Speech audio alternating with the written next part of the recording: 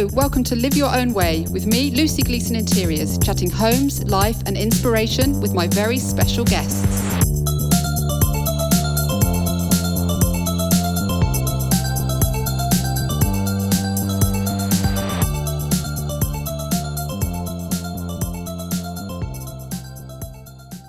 I have been so looking forward to recording this podcast today.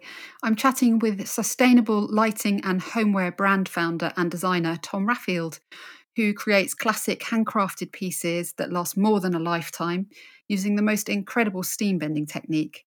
Tom and his team continue to develop innovative designs with the approach always being ergonomic and responsible to the planet.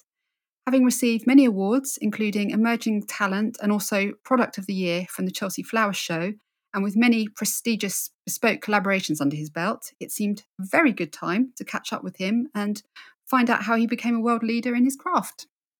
Hello, Tom. How's it going in Cornwall today? Yeah, very well, thank you. Yeah, it's a bit grey and muggy, but I'm feeling hopeful that spring's on its way. So it's looking promising. It is, isn't it? Yeah, me too. I've seen some daffodils recently, which is always a good sign. Yeah, the fields are full of daffodils down here. It's beautiful. Sometimes feels as though you've got the whole world to yourself, but it's certainly lovely to see all the flowers in the fields. Well, thank you for speaking to me today, because I've been following your career for a long time and I really love your work and also your whole ethos regarding your business. So I've got some questions to ask you, obviously, and want to find out more. But I thought we'd start with, have you always had a passion for working with wood, and did you start from a young age?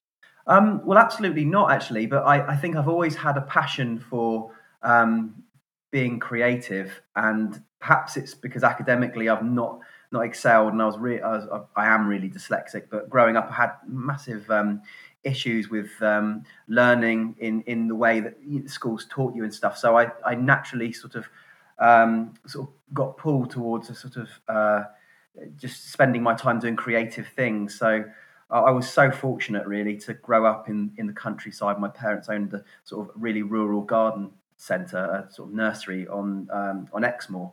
So right next to the River Exe, it was an idyllic childhood, and I think I spent most of it outdoors, building camps, but being surrounded by nature and just making stuff.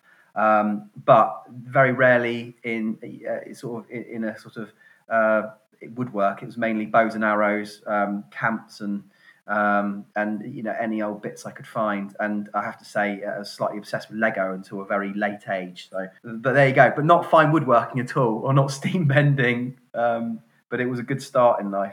And were you brought up to think about sustainability? Was that part of your life, or is it something you've gained a focus on along your journey? Yeah, I honestly didn't really know much about it, and didn't have any particular interest in sustainability.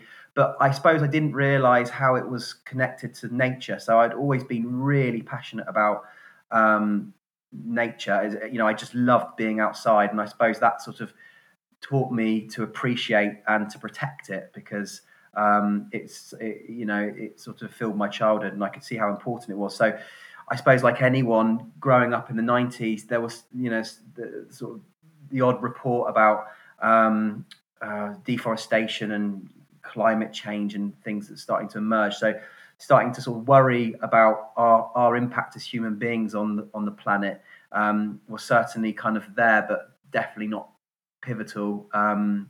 It was, I'll be completely honest, I was completely obsessed with making stuff, creating stuff, and just using my hands to make products or pieces of art or anything. And I realised that if I could go down that route, I wouldn't have to do something academic, which really interested me, because that was definitely not a route for me. So not really anything directly to do with sustainability, but of course the seeds are sown, aren't they, if you have that respect for nature and you grow up in that way. So it started to emerge really later on in my life. Yeah, well, we live amongst fields here too, and I know exactly what you mean. It's, you can't not respect nature when you're surrounded by it. So, so when you went on to study, what did you study at college or university? Well, I went to do, so I sort of I did a sort of, I think it was like a BTEC National Diploma in three-dimensional design, which the reason I did it is because when I went to have a look at what people were doing in their courses, there were people sitting in classrooms, and there was this one course where everybody was just in the workshop the whole time making stuff. So I just enrolled myself on that course. And then when I finished that, I'd sort of learned a bit about, I think particularly metal. I was really obsessed with metalwork at the time. Fortunately got a place, Falmouth Art College, and I always loved Cornwall and always loved Falmouth as a place. And so I sort of enrolled myself on the course there, which was, I think the official name at the time was 3D Design for Sustainability. And that's when I kind of started to see the connection between nature, sustainability, and I suppose I thought to myself, well, crikey, if I love making things, I could have a really disastrous impact on this world if I don't think about the impact of what I make on the environment, on the planet. So that's when I really started to read up on sustainability, and I suppose become really very passionate about sustainability as a topic, but especially relating to how sustainability and sustainable design can have a really positive impact or a really negative impact if you don't see it as a pivotal factor when you are designing. Yeah. And is that where the steam bending came in? Is that where you started to practice it? Well, do you know, that was a very random thing because I'd never really worked with wood, and I think I was in my second year of my degree, and I think it was very much because I'd never worked with wood. I remember there being a project on materials, and I thought, well, I've never worked with wood, and I've always shied away from it because I'm really impatient. It just looks really, you need to have a lot of patience for it, and and focus. And I thought, well, that's not for me, but I'll give it a go. And I thought, well, one of the first questions I had was, well, how do they bend wood? I had no idea at all. And then I looked into it, and I looked at laminating, kerfing, or using solid wood and cutting bits out of solid boards and stuff, and seeing CNC and cutting and stuff like that. But then I found steam bending, and I was really intrigued by the fact that the Romans and the Vikings were using this process, and it looked as though actually through the 20th century, the process in terms of what you can do with it had regressed. But certainly in Cornwall, there were lots of boat builders still using it. So I remember taking myself down to a boat yard, I think it was in Gweek, and I could still, remember exactly that moment when I saw this piece of solid oak, this thick piece of solid oak, just sort of quickly removed from this what just looked like a ply box or a tube with some rag stuffed in the end, and this massive piece of oak was then bent around the boat into shape, and I could not believe how this solid piece of wood that there's absolutely no flex in it whatsoever before it was steamed. Suddenly, with this magical process that's been around for thousands of years, it almost turned into rubber for a matter of seconds, and they were able to sort of manipulate and twist it into shape on this big old traditional boat. So that was when I was just completely blown away by the process, and my obsession started. And I have to say, that was back in 2001, and oh my goodness me, it was 20 years. I'm probably more obsessed with it now. And people always say, Tom, you'll get bored. There's only so many things you could do with steam bending, but it's just not the case. It's just there's endless possibilities, and it's the most magical process. And I suppose it defies what you think can happen with this, especially oak, this solid wood, so rigid and brittle, and it's an incredible process. But that's when it started, and I didn't stop. I think from that day on, I didn't work with another material or another process. I can probably say I'm still at that point. I'm completely obsessed by it. It's amazing. Yeah, well, thanks to the Vikings then for coming up with it. I'm just imagining them now doing it, how they came up with the idea in the first place. Yeah, I know. I mean, I know they're sort of responsible for a few sort of nasty things, but they were really good at building boats, and yeah, I think it's just much the same as lots of really sort of old craft processes. They're very simple. They're really, really simple things to use, and they start with a sort of natural material and a very basic sort of method of manipulation, whether it's using a knife or whether it's using water or whatever it is. But steam bending is in there, and I think the beauty of steam bending is that the process itself is simple, but as you learn about it, you realise that the way in which you use it, there's endless possibilities, and the more you do, the better you get, and the more opportunities that come to you. So it's a very exciting process because there is endless opportunities, and because the fact it's so simple, it's all down to the skill of the maker, and it's not necessarily the material or the tools that you use. It's just down to your knowledge. So in terms of wood, is it like a process of elimination, working out which ones work best for steam bending? Well, there's lots of text about it, but the thing about steam bending is it is a bit of an art, and every single steam bender out there in the world has got a complete. If we were to all write books, each book would say a different. It would sort of say to do it in a certain way, or say to use a certain type of timber or anything else. I mean, there's some sort of general points that you'll stick to, but it's so amazing how different people find different things. So.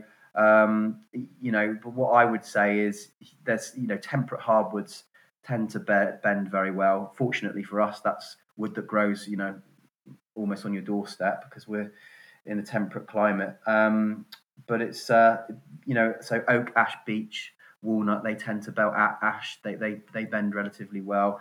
And then you're just looking for a tree that basically shoots right up and sort of it's trying to find the light really fast, and it's got trees that grow around it, so the branches don't stem off at the side so much. They're sort of shooting up towards the top. So you try and get that trunk or section of timber with no knots, because ultimately with steam bending, if there's knots or if there's grain run out, then you might hit problems in terms of the bending process. So. But you can also bend tropical woods and you can bend soft woods, but just not with such success. Although that said, the caveat is certain people can do. They found a way of doing it, which gives them good results. So it's very much down to, I think, it's down to the maker really and their knowledge. Yeah, and when wood is bent, does it stay bent once it's dried? That's it. Well, that's a really good question, and I wish it did because it would make my life much easier, but it doesn't. And that's one of the skills in terms of designing with steam bending, because you're using moisture to bend the wood. Then of course, as soon as it goes into a certain environment, say for example, if it goes outside or if it goes into a damp, cold Cornish cottage, then the moisture is going to be sucked back into the wood. And it could then move. So how can I stop that piece of wood from unbending? And so you have to be really careful. That said, if you use really thick wood, then you can, in relation to the radii of the bend, you can restrict the movement so it's minimal, but it depends whether that's acceptable within the design. So short answer is no, it moves like crazy afterwards, so you have to sort of work with it. At what point did you decide you obviously, like you say, got really into steam bending and that was your focus? At what point did you decide it was going to be your career and to start a business? Well, I think one of the best things I ever did was become obsessed by steam bending, but also probably one of the worst things too, because whilst all my friends were finishing their degrees and getting really great jobs in London, working as sort of designers or working in some field relating to sustainability, I had literally spent 2.5 years bending wood. So I was completely unemployable because it's there's not many companies out there, especially back in the noughties and we're in the 21st century, which need people that think they know how to steam bend wood. And I developed my own way of bending wood. So I thought I knew how to do it in a new way. So nobody wanted to know at all. So I think I was pushed down from that point down a route of self-employment really, and setting up something on my own. And so I started a business with two other college friends actually, which with 3 heavily dyslexic people running a business, which turned out to not be so successful in terms of we really didn't really care about the business side. We just wanted to make stuff all the time, so that wasn't great, but we did very well in many other ways. So I developed a sort of different way of bending wood. So I had this new steam bending process, and with that new process, I developed a chair called the chaise longue, and it was a big sort of swooping design that was very asymmetric and a beautiful shape.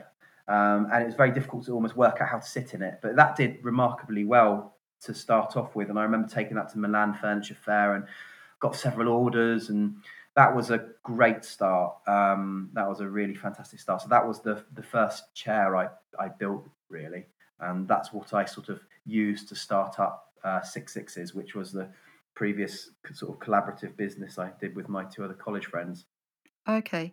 And how long did it take to become established? Because as long as I can remember, you've been around and been sort of top of your game. So how long did it take? Well, after Six Sixes, I think we sort of went our separate ways in 2008 because we realised we just couldn't keep working and not paying ourselves. So we sort of we stopped doing that, and I thought, well, there were so many things that did work out at Six Sixes. I'm not going to just go and get a job. I'm determined to make this work. So I set up my own business, and I took some of the things that did work, and out of Six Sixes, and actually out of my college course, I developed some of these light shades out of the offcuts of the wood, these waste bits of wood, the shavings almost, and I saw how they work so well with the light. So I came up with a mini range of light shades.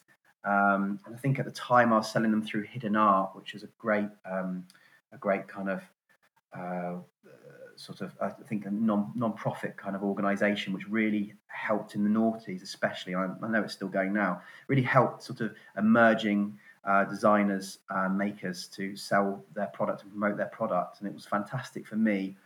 And I think I've got the Laurent Perrier Design Talent Award early on. That was with Six Sixes actually, but from that I started up Tom Raffield. That was in 2008, and I guess the light shades started to sell relatively well. I was selling a few chairs here and there, but I was able to, with the light shades, I was able to just cut my overheads. So I remember I worked in a small garden shed, and in one shed I had my steamer, and in the other shed I had my little workstation, and it was a brilliant little enterprise because I was sending out a few boxes a day, and just sending these lovely lights to people around the world who'd found me through Hidden Art, and that's when it all started. And I suppose I built the business up then. I just slowly got busier and busier, and then I remember taking on my first apprentice. That was a magical moment, really, because suddenly I didn't have to sort of work 80, 90 hours a week. I could get someone else to help me, and then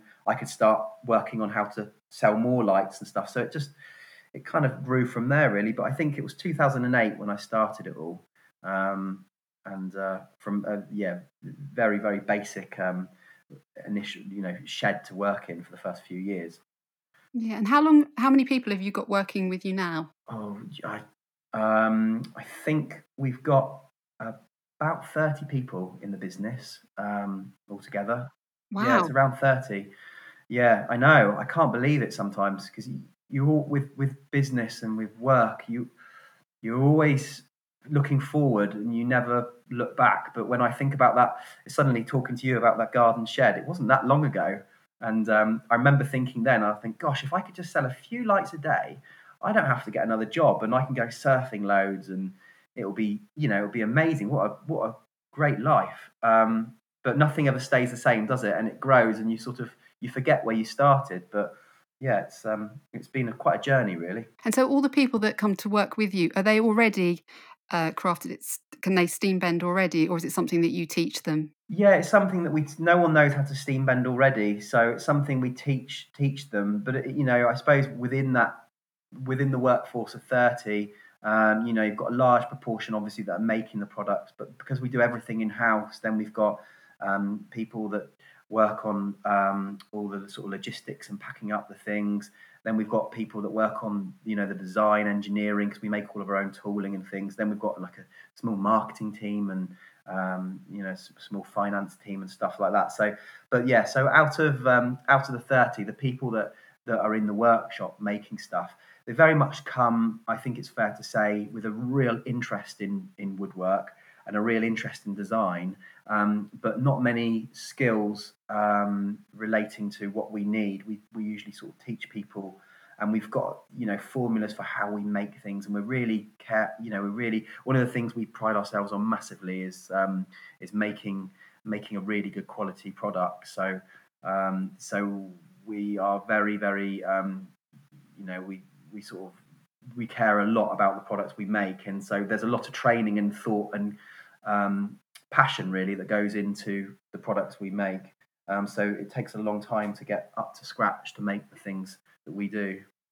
Well, that's what I was going to ask you actually about the process, because some of the designs are incredibly sort of intricate, aren't they? How long does it take from the initial idea through to them being available to buy on your website? Oh, that's a great question, because I'm trying to work out how I can make that more consistent now, because I do quite a lot of the design work, but as do lots of people, lots of people within the business sort of help out and stuff too. So but the problem is you could work on something for 2 hours, and after a couple of weeks it could be a finished developed product, or you could work on something for 5 years and then nothing happens with it. So it's because it's a very creative process, and I design everything through making, and it usually starts off by being inspired by something you see often within nature.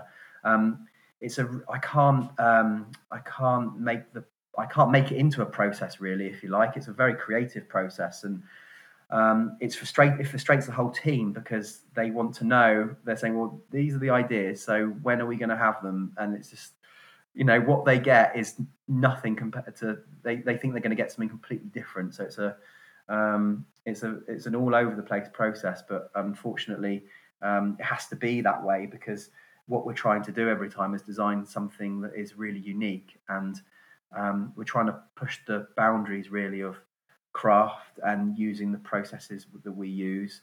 And it means that often it's quite high risk, I suppose. So lots of things don't work out, some things do, and some things change at the last minute. So but short answer to that is I would hope that something would take about a year to develop, but it often takes a lot longer, but sometimes it's less. Right. Do you have to make lots of prototypes and things before? Yeah, loads. Yeah, loads. Now I'm talking to you, I'm in a little studio, and I'm surrounded by curled up pieces of wood, and just lots and lots of things that might work at some point but aren't working at the moment. And then there's some things that are working, and they're going to definitely be launched in a few months, which is exciting. So yeah, just it's the way it goes. It's a very creative process, but it's unfortunately it can take a while and often doesn't end up in fruition. Your qualities are really sort of high product, and obviously you use the sustainability. What are the challenges when it comes to merging the two? Sustainability is I believe that it should be like such an integral part of any design work that anyone does. But it's I think I like to see it as opportunities. So I suppose we start by there's some I suppose there's restrictions you put in place. So obviously you wouldn't want to use a tropical hardwood. So we want to make sure that whatever we're designing, we can source the materials responsibly and in a sustainable way. So that's the first thing to do. And then looking at the processes, we don't always use steam bending actually, although it makes up lots, probably 80% of what we do. It's not always the best process. So again, just being very careful with what processes we pick and why we pick them. So everything's really considered. And but I think by restricting yourself to say, well, I can't use that process, I can't use that process, it often makes you explore things in more in depth, and it often, rather than being something that's restrictive to say I want to design a sustainable product, actually by restricting yourself and saying, well, I'm going to just use this process or this process, because you really explore it in depth, it often does lead to sort of better results. So I'm a real believer in saying it's not sustainability is an opportunity, and it leads to lots of creative solutions. So within the work that I do or we do. It's an integral part of what we do, but actually, I think it's partly why we're able to design really unique products because we are focused on that that sort of aspect of design. Yeah, what are the key things then that you think about? Is it to do with sort of energy and use of water and that side of things? Yeah, it's to do with the sort of well, I suppose there's different things. So the first thing that we really make sure is saying, right, okay, so if we're going to design something, it's got to be a design that's going to last a lifetime. So we want, we truly want our products to be heirlooms of the future. So, for example, we wouldn't put in an LED strip into something because we know that would be really difficult to replace. And it would probably mean the product would be thrown away. So we'd try and use light fittings, or just relating to lights quickly, we would use light fittings that are universal, that we know will stay the same, but the bulb will evolve and the shade won't be restricted by the evolution of bulbs and stuff like that. So that's probably the first thing to do. And then the next thing to say, well, if we've come up with this really cool shape, it creates lovely shadows. We've really inspired by, for example, that piece of seaweed that we found. So that it's a lovely, unique, original design. But how is it composed? Can we, if it breaks, for example, can we fix it easily? Are we going to have to use a special type of glue which has got toxins in it and solvents? So lots of things go into it. And I suppose we've got a formula now. That sounds sort of really orchestrated, but I mean, in the sense that we know that we won't want to, if we come up with a cool shape, we're constantly thinking about how we're going to make that, and the materials and the processes that go into it. And so at the back of our minds, we're always thinking naturally about sustainability, because it's say, to make something last a lifetime, it is probably the way that you create a product which is the most sustainable. Rather than, materials of course are important, but there's no point in using a really lovely sustainably sourced oak if you don't get the design right, and it becomes obsolete in a year, because it's going to have a really negative impact by throwing it away so quickly. So yeah, getting the product to have longevity, and that's through the way it's made, but also creating the right design. So making sure it's really original, making sure it's not following fashions or trends, but it is something that is timeless. There's a lot of things that go into it, but it's fun. Yeah, and do you know all of your supply chain? Sort of, do you know everybody involved in that? Yeah, supply chain's really important, and having good relationships with suppliers, so they know exactly what you want. And if talking about timber, for example, the suppliers that can give you the right timber that you can then bend wood and not throw wood away because you've split it because they've given you the wrong sort of timber is critical. And people, as well, supply chain is really important because you want the people within your supply chain to share your ethos and your philosophy, really, in terms of sustainability. So for example, one of the new parts that we got, it came in like a polystyrene box, and it was a standardized part. And we said, well, we're plastic free, we don't want this polystyrene, we happily pay more, but can you come up with a solution? So they were absolute headache for them, but they came up with a sort of a solution which just uses paper and cardboard, and the component floats within the thing. And then they were like, do you know what, this was cheaper for us, and it's fantastic because we sell this component to lots of other people, so now we don't have to use polystyrene, which is so actually, if you can have a good relationship with your suppliers and almost push a bit of your beliefs in terms of sustainability on them, you can have a really positive impact. And also, cost saving as well often. So yeah, supply chain is really critical. Yeah, absolutely. So, I want to talk about some of your collaborations. You did and made that amazing kiosk in Hyde Park, and a smart meter at Hampton Court Palace. You've done some brilliant work. How do you decide who to collaborate with? Because I'm sure you must get approached a lot. Yeah, well, we do, and it's really difficult because, for example, the Royal Park kiosks, we made several of them going through all the Royal Parks, and it was a fantastic opportunity for us to do.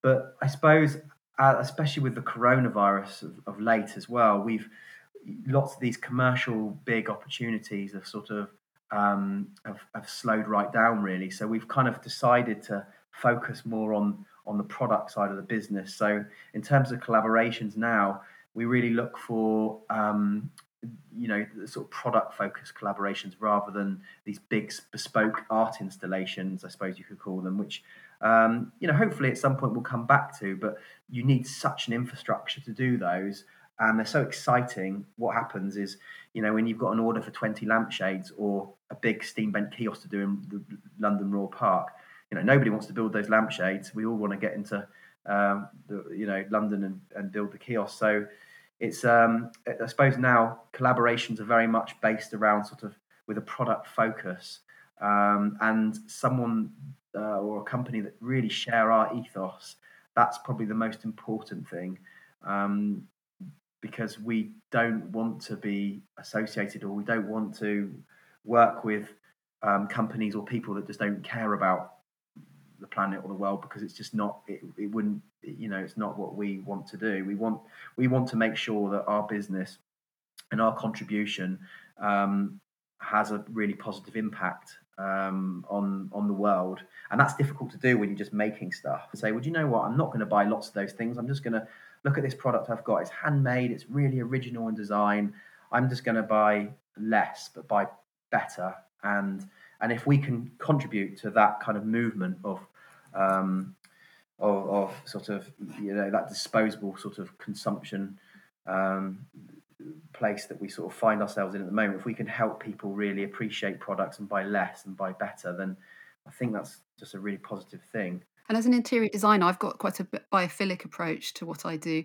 So I find with your products as well, they are, perfect because in the home can create a real sense of well-being using wood. Lots of designs as well, biomorphic, lots of the things that are, really inspire us, especially in Cornwall. They're sort of, the inspiration has directly come from nature, and then you can see that clearly in the design. So knowing that a product reminds you of a natural form or nature is one thing, but then also, like you're saying, using a sustainable or low energy process, and then also using a natural material, it's a really lovely thing to have in your house. And not everyone can have like a big garden or live next to a park and stuff. So just having these little sort of prompts in your house to sort of reflect upon the world that we live in and bringing nature inside, I think is lovely. Actually, it's really good. So, yeah.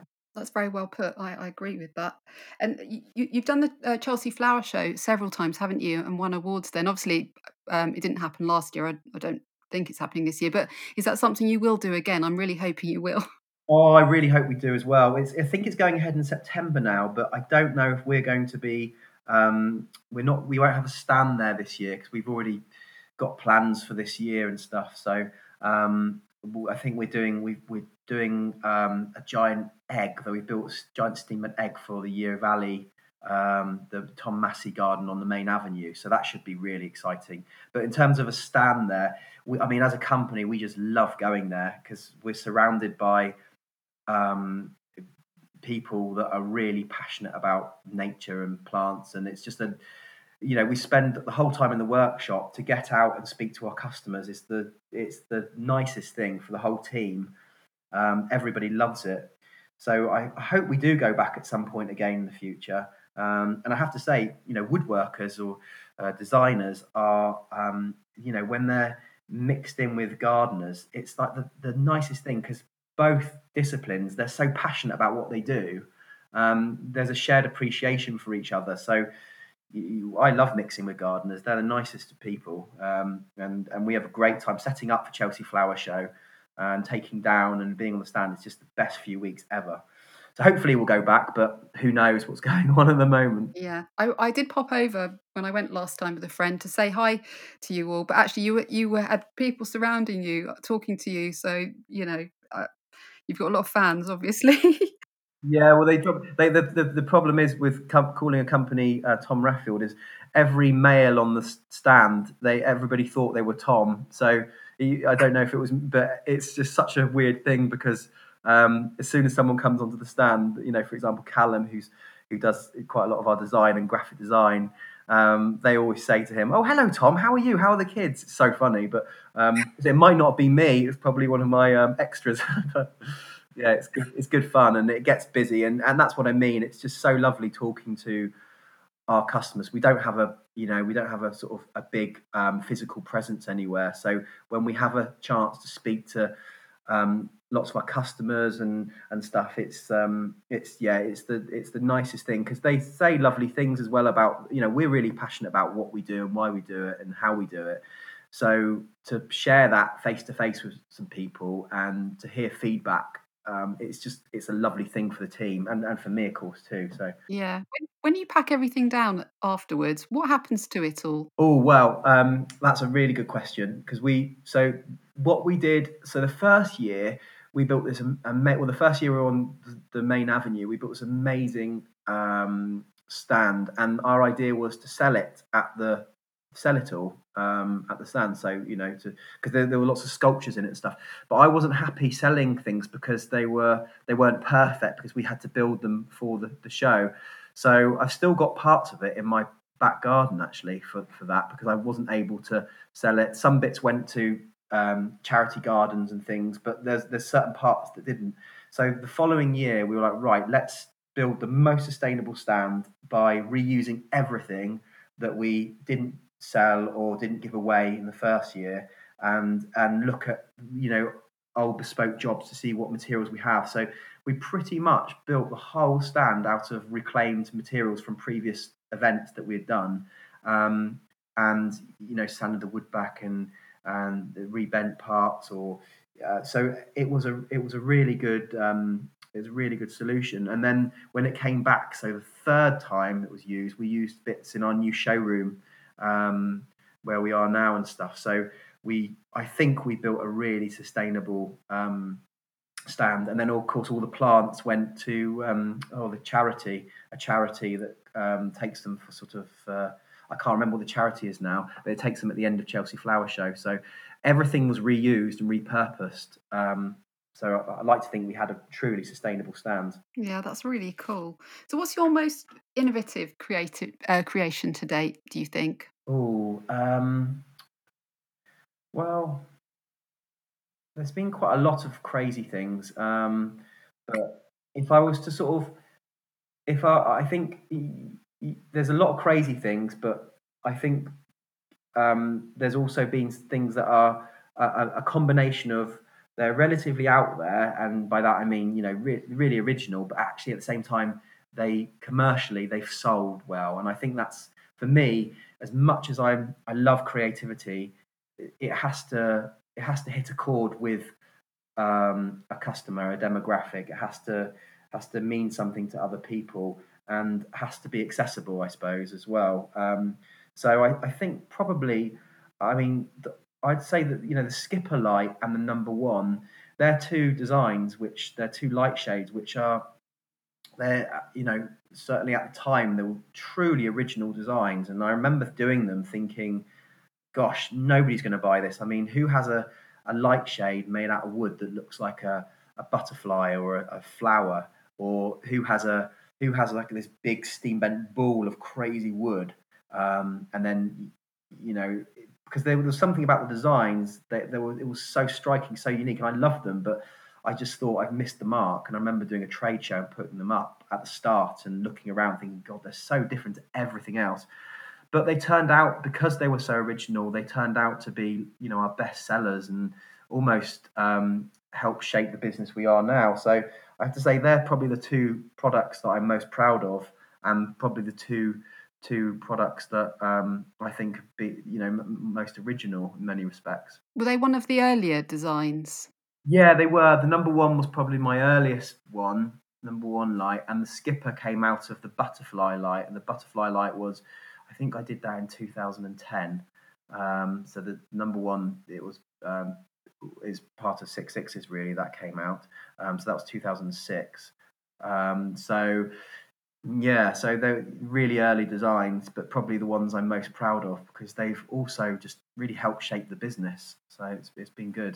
They come in different sizes as well, don't they? Which is quite good, because obviously they'll work for all different sorts of homes. Yeah, they do. They really do. And the probably the nicest thing is, because we they still, because they're handmade, they take a long time to make. But often, if I'm walking somewhere, let's say, down a road in London, occasionally I see one of our lights, and often it's a number one or a skipper, shining through the window of a house, and that's a proud moment. But I think the nicest thing is we just get so many lovely comments about that. So because we mainly sell things online, until you actually see the things, no photo can do it justice. So when people will receive the package, we just get so many lovely comments from people about how it's transformed their space, and how it's really made their house a home, and they send us photos all the time, and it's just a lovely thing to do, and people become passionate about what we've created, and it gives you a buzz. But it's those two designs, I think, are I'd say probably our most iconic, but also our most original. And the cluster pendants, because obviously they're incredibly intricate, are they all exactly the same or slightly different? So there's like tiny differences with, coming back to steam bending. It kind of there's no two pieces of wood that are the same, and therefore wood will bend very slightly differently depending on that piece of wood, and that then informs the design. So I suppose the beauty of each piece is they are very slightly unique. So for example, if you'd have one next to the other, you wouldn't be able to tell, but to the maker you would see clear differences, and if you were to really study them, you would see the difference. So they work well in interiors because they look the same, but to a trained eye, or if you were to study them, you'd see the difference. And I think that's the thing that gives it real value and meaning, because they are all handmade and all slightly unique. I love the sort of kaleidoscopic. It looks like a flower, actually. Is it arame, or is that how you pronounce it? Oh, the arami, yes, that's right, and that came from my wife picking up a piece of seaweed on the beach, and developed the shape into that, and then that was matched with me finding a way of steam bending it. So, it's a lovely story, as there are with all the products actually behind everything. But that was lovely because the shape sort of directly came from that piece of seaweed that we found on Marazion Beach down near Penzance. So yeah, and it creates lovely shadows against the wall with the mirrored bulb, or again on the ceiling pushing the light down. So yeah, it's a really special piece, and they take ages to make, actually, I have to say. You must get so much inspiration from Cornwall because it's such a beautiful place.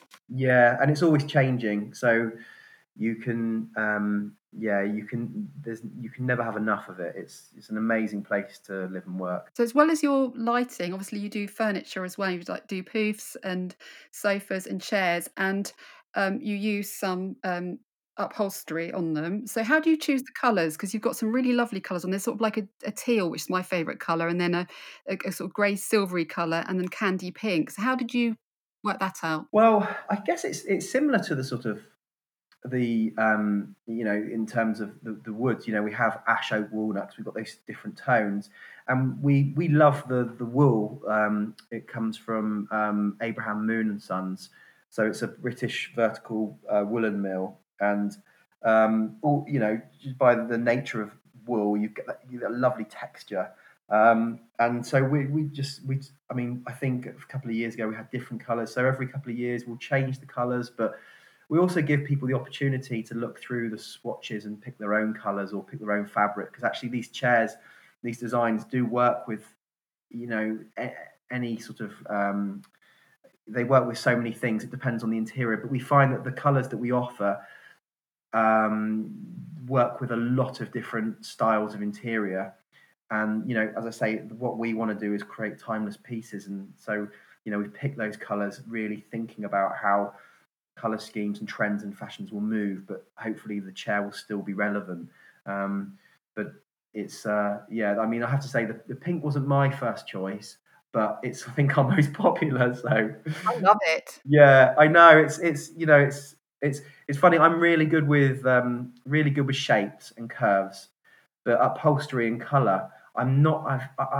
Be completely honest, I'm not so great with it. So I have to really rely on my team to kind of help me pick what we think is going to really work well and be timeless. Well, teal is a brilliant colour. I think teal is supposed to be the most liked colour in the world, apparently. Really? I didn't know that at all. Oh, wow. Well, we definitely didn't know that at the time. I think we started to do the teal about a year and a half ago, but we had no idea about that. But that's great. I'll tell Emma, who I think picked it, and she'll be over the moon. And I also spotted you even do Christmas decorations, obviously at Christmas time. So you've thought of everything. Oh, we love doing Christmas decorations. It's hilarious because there's a running joke because it takes us the same amount of time to make a Christmas decoration as it does to make a lampshade. So it's a real lost leader for us, but we get so festive, and making our lights often in tiny form. They're so beautiful and lovely. We can't stop ourselves. But yeah, commercially, it's probably a disaster, but it's good fun. And you also, as well as obviously having your store, you stock with so many other stores now, don't you? Sort of your name comes up everywhere, and it's just amazing. It's so good to see. Yeah, we try and we really consciously try and restrict where we sell because we don't want to be. I suppose also the truth is that we're hand making everything, and so for us, it's not about the volume we sell; it's about the quality, and it's about selling.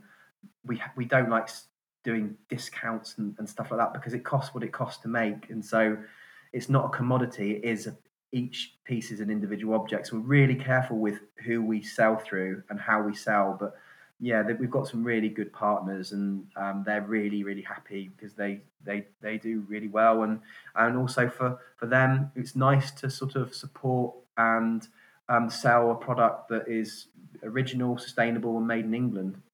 So it works all round. Yeah, absolutely. So you said earlier that you've got some new lines coming somewhere in 2021. Is there anything you can talk about yet, or do we just have to wait and see? Oh, you definitely have to wait and see. But because I can't stop talking and I can't help myself, there's definitely going to be quite a few new light shades, and hopefully there'll be a new chair. We've just got to work it out. We're working on it at the moment, and it's looking really exciting. And but that's the thing is, there's probably like 50 different things going on, and it's every year it's about trying to pick the ones that we think we can finish and we think that will work really well. And so it's always difficult to sort of commit to saying what we're doing up until a couple of months before, which, as I say, my team absolutely hate, but that's the way it goes. So, but I think it's looking as though we're going to have some light shades and a chair this year, which I'm really excited about. Oh, fantastic. Well, I'll be regularly checking your website, so that's for sure. But Tom, thank you so much for talking to me today. I've really enjoyed it, and I feel like I've learnt a lot too. Yeah, lovely to speak to you too, and thank you very much for having me on. Okay, have a lovely evening. You too. All the best. Thank you. Bye.